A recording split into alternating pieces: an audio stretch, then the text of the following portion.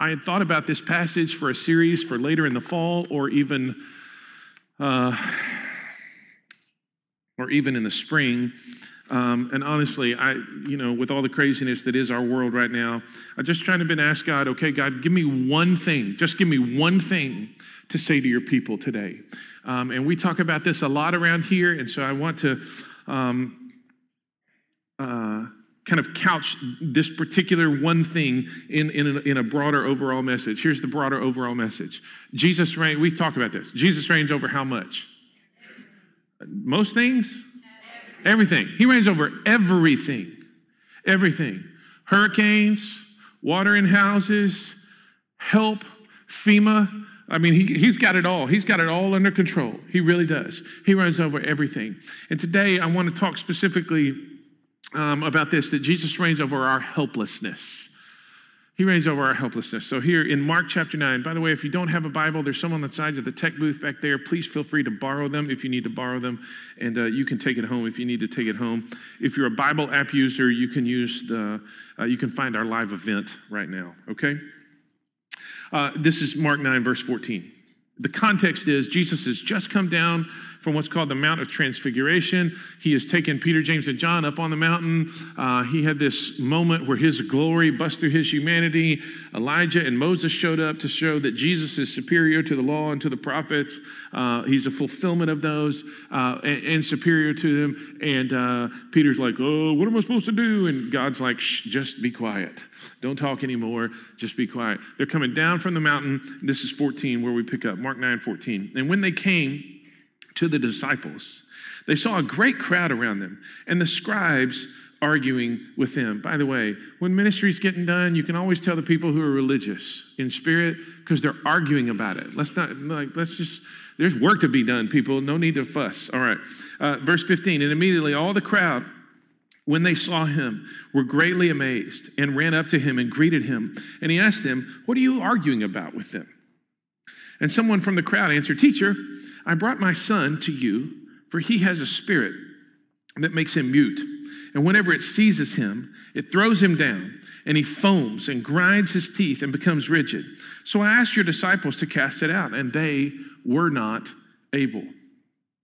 And he answered them, Oh, faithless generation, how long am I to be with you? How long am I to bear with you? Bring him to me. And they brought the boy to him. And when the spirit saw him, immediately it convulsed the boy, and he fell on the ground and rolled about, foaming at the mouth. And Jesus asked his father, how long has this been happening to him? And he said, from childhood. And it has often cast him into fire and into water to destroy him. But if you can do anything, have compassion on us and help us. And Jesus said to him, if you can, all things are possible for one who believes. Immediately the father of the child cried out, and some of the manuscripts say, cried out with tears, and said, I believe, help my unbelief. And when Jesus saw that the crowd came running together, he rebuked the unclean spirit, saying to it, you mute and deaf spirit, I command you, come out of him and never enter him again. After crying out and convulsing him terribly, it came out, and the boy was like a corpse, so that most of them said, he is dead. But Jesus took him by the hand, lifted him up, and he arose. And when he had entered the house, his disciples asked him privately, why could we not cast it out? He said to them, this kind cannot be driven out by anything but prayer. I want to talk today, Jesus reigns over everything, and part of what he reigns over is our helplessness.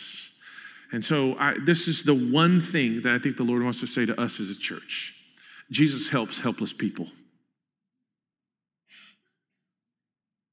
Jesus helps helpless people. That's good news for you and for me.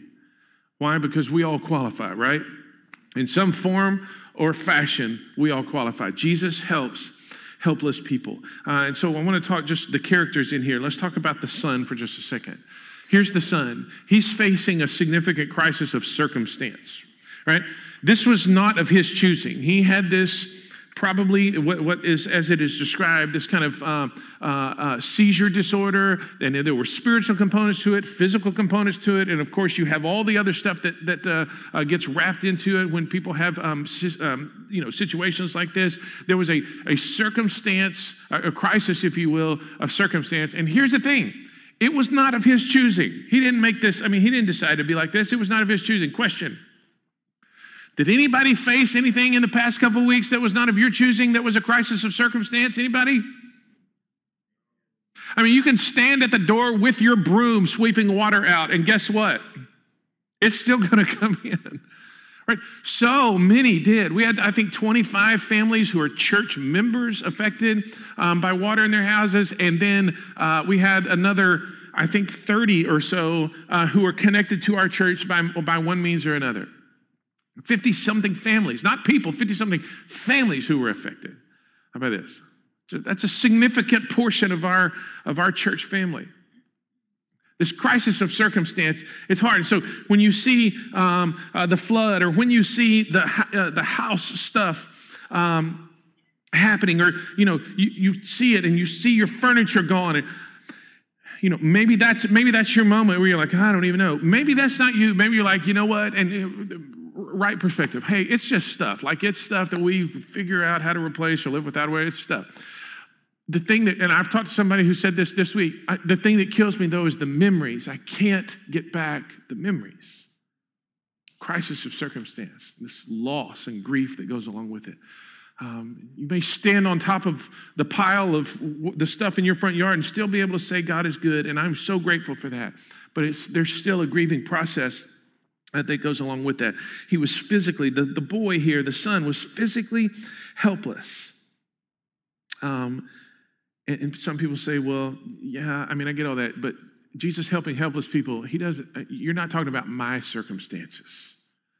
And I'm here to tell you, Jesus helps helpless people in all sorts of circumstances. We've seen it over and over and over again. We've seen it in multiple ways. We've seen it displayed in all sorts of ways. Jesus helps helpless people. And the thing that I love about it is this. Can you skip down to verse 27? After he had released he had healed the boy, verse 27, Jesus took him by the hand. He was laying there like he was dead. He took him by the hand, lifted him up, and he arose. Here's what I love about that. It's so tender. Like, Jesus could have said, all right, son, get up, let's get to it. But what did he do? He reached down and he took this boy by the hand and said, okay, now, come on. Some of you may picture, for whatever reason, God in this set of circumstances, your set of circumstances. Some of you may picture God as somebody who's barking orders at you. Get up! I just want to say, Jesus helps helpless people, and his help oftentimes is really tender. He just reaches down and grabs people by the hand. Some of you are going to go driving in our mobile distribution stuff here in a minute. One of the great gifts that you could give to people, you call them, hey, we're on the way. Can we bring you? Yes, we'll bring you stuff. Will you show up? You give them stuff. Hey, this is from the church because we want you to know that there's a God in the world who loves you and who sees you and who cares about you. Then can we pray for you? And then what are you going to do? Grab them by the hand. That's what you're going to do. And what is that? That's a moment of tenderness right there. It's a moment of compassion, a touch. You get to be God's touch to them. It's really tender. When we face a crisis of circumstance, Jesus is so tender with this kid. How about the dad? The dad's issue wasn't circumstance. His crisis was not. His crisis was a crisis of belief. So he says here, in the middle of the story here, it's about verse 22. It's often cast him into the fire, into water, destroy him. But if you can do anything, have compassion on us and help us. And I used to just, like previously, I was on Jesus' side, like I thought. I thought I was taking the side of Jesus. I'm like, if you can, come on, man. You're standing here before the God of the universe. If you can. I used to just wail on that dad. In my mind, I was judging him. Is that okay to say? Like, in my mind, that's the truth. This morning, I'm reading, and I'm thinking about Jesus helping helpless people. And the context was so real to me. So, verse 20, just track this along. Verse 20, the kid starts having another episode. Verse 21, Jesus does what? He asks the guy a question. If you've ever been in a medical situation, we have unfortunately been in medical situations where your kid's going through some pretty significant stuff, like literally it's happening, and the doctor starts asking you questions. And I'm like, hey, the problem is over here. Don't talk to me. Deal with that. Anybody with me on that? You can picture that dad going, hey, Jesus, I would love to do this interview later, okay? I'll put it up on Twitter. I'll blog about it, whatever you need me to do. Can you fix this right here? And this is what I wrote down in my Bible this morning. When he says, if, verse 22, if you can do anything, have compassion on us and help us. I said this in my Bible. As the boy convulses, Jesus is asking questions. The dad's if was honest because Jesus wasn't actively intervening yet. His crisis of belief is, here is what I'm identifying as the problem. Jesus, you're speaking in a different direction. I think that's an honest if. And so I don't think Jesus' reply to him is actually jumping his case at all. Here's why. Jesus said to him, if you can. And then he gives him this promise. That's why I don't think Jesus was angry. I think he's giving him his promise. All things are possible for one who believes. And then his very gut level, honest response. Oh, I'm believing, but man, would you help me in the parts that aren't? Help my unbelief. Just as he was tender with the boy, lifting him up by the hand. So I really think Jesus was tender with this dad. I mean, the only people he was frustrated with in the story are the disciples. Got caught arguing about other religious things. See, Jesus is like, we got stuff to do. There's no arguing now. We got stuff to do. I think he's just real tender with this dad in this crisis of belief. I was thinking about us as a church, and I was thinking about the people that I've encountered this week. I have seen this crisis of belief show up in basically three ways, in three kind of statements. One is, I'm struggling with survivor's guilt. We talked about this a little bit last week. My house didn't get flooded, whatever. And I'm looking at all these pictures, and I don't know what to do. Number one, that's one place of the crisis of belief. Here's what I said last week. Here's what I said in one of the emails, the end of day status updates. Here's what I'm going to say to you again. If that's you, it's a real thing. I get it. We have talked about this umpteen times as a church. Hear me very tenderly say to you, if that's you, you are blessed to be a blessing. God allowed your place to be dry or have power or whatever the situation is so that you could be a blessing.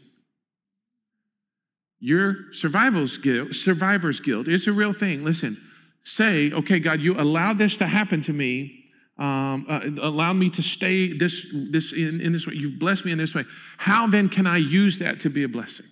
How can I do that? How can I figure out? How can I participate in what you're doing? You're blessed to be a blessing. So go figure out what that blessing is.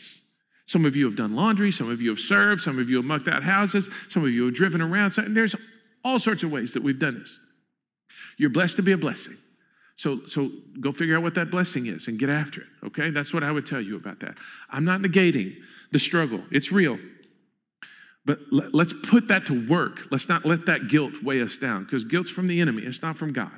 Let's not let that weigh us down. Let's get after it, okay? Everybody with me on that? Okay, I'm not fussing. I'm just trying to help. That's one way that the crisis of belief has shown up. A second way is in this kind of statement. Where was God when? My house flooded, my whatever. Where was God when?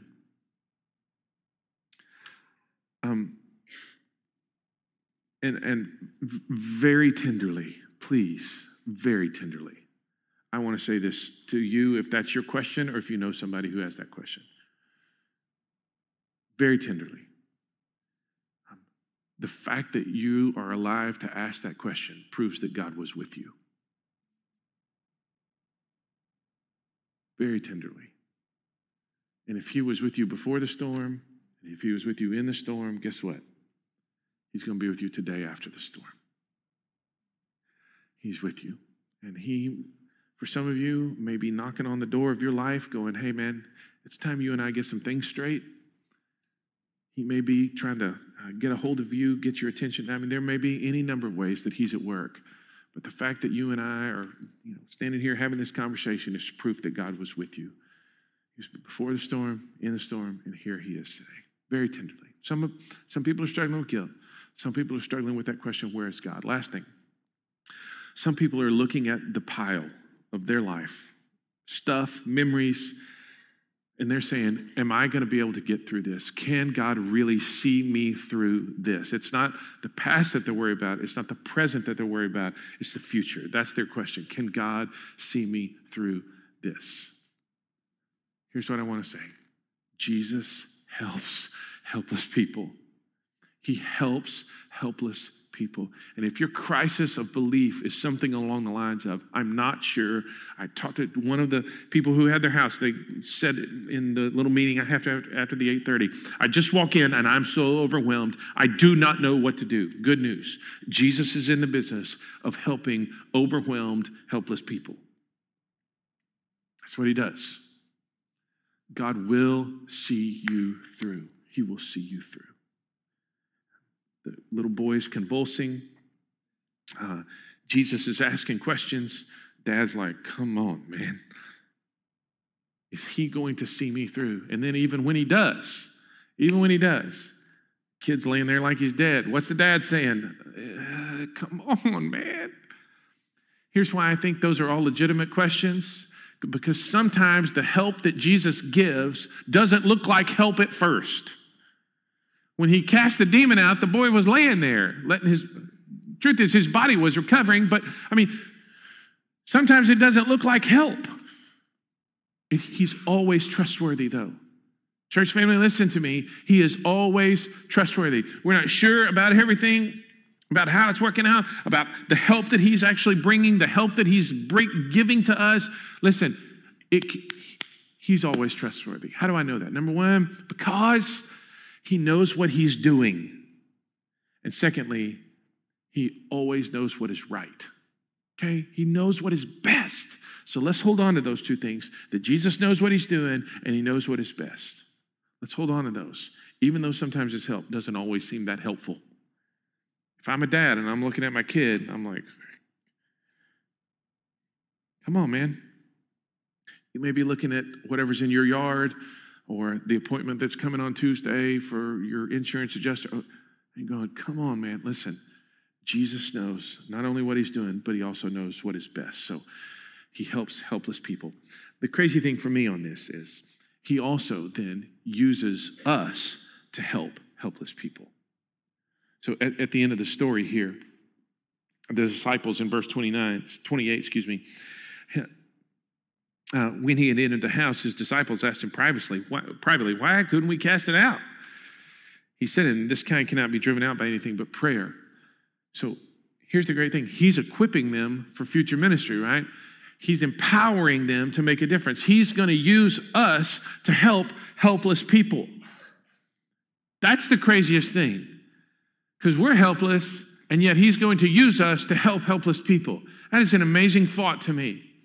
You and I get an opportunity to participate in what Jesus is doing in the world. How? By being a part of him helping helpless people. I'll just say a couple of things about this. Number one, what we see is often beyond our capacity. The things that we get to participate in are often beyond our capacity.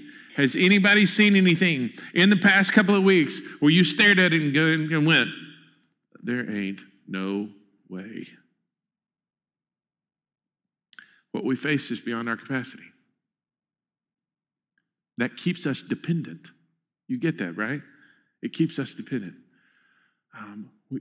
We have stared down quite a bit of stuff here as a church family over the past couple of weeks. And yet, here we are, still doing the things that Jesus has said for us to do. You know why? Because he empowers us to help helpless people. Not only does Jesus do it, he does it oftentimes through us. He helps helpless people and then empowers us to do the same, even when we face what is beyond our capacity. And second thing I would say is that this doesn't happen without prayer. He said, These kind only come out through prayer. We have had amazing stories of how God has answered prayer just at the right time. I bet we've got 30 stories, 40 maybe. We may have 30 just from the kitchen, Miriam. I'm not sure. Our kitchen people, they run out of something, they pray for it, and then they clear space because they fully expect it to come walking through the door. Let's live like that. You know what I mean? Like, I want to be like that. The thing that is, as we live through these days, it's only possible through prayer. And that's what he says to his disciples.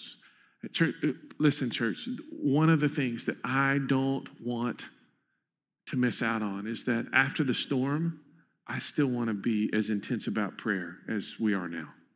I still want to expect God to move in big ways as he has in these days. I don't want to lose that lesson. You know what I mean? I want to be a part of this. It's only possible with prayer. That's how he empowers us to help helpless people. One of my favorite authors says this, in things like prayer and other things, these are indirect preparations. Like prayer, it's indirect preparation to ready us for direct action. And we've seen that over and over and over again. Last thing. Well, because you say, well, but me? Yes, you. Here's a question, just this question. Where else do we want the world to go right now? Who else do we want to send them to? Jesus not only helps helpless people, but he empowers us to help helpless people. Where else do we want them to go? And I'm not knocking FEMA or the Red Cross or anybody else. Question, where else do we want them to go? The church is the glorious bride of Jesus, resourced, straight out of the storehouses of heaven. Where else do we want them to go? To have their needs met, to get loved on, who else is going to do that? Guess who's going to do that? We're going to do it because this is what Jesus has put us here for. We're the people of God, indwelled by the Spirit of God, gifted by the Spirit of God, empowered by the Spirit of God to do the things that he said to do. Where else do we want them to go? We don't want them to go anywhere else because we want them to know that there's a God in heaven who loves them, who cares about them, and has ultimately done everything to bring them to himself. He has sent his son to die and to rise again in order to give them life and freedom that is unaffected, that's unaltered by hurricanes and craziness in life. Where else do we want them to go? No. We want them to turn to Jesus. So he empowers us to help helpless people. But that only happens through prayer. And so I want to take just a moment and pray. And we're going to pray for us and the ministry we're going to do today and this week. And we're going to pray for Irma because we know what hurricanes feel like. Okay? So we're going to take a minute and pray. And so if you need to put your stuff up, please do so. I'm going to invite you. This is not a requirement. We're not saying if you want to change your position, if you want to kneel, if you want to come up to the kneelers to pray, you want to just turn around in your chair and kneel down as we pray for these things. It's good, I think, every so often just to put our body in a physical place that reflects our dependence. And so if you want to kneel at your chair or, like I said, come up and use these kneelers, feel free to do that. I'm going to pray and then we'll sing a couple more songs here just to send us out with that, okay? So take a moment, get yourself settled.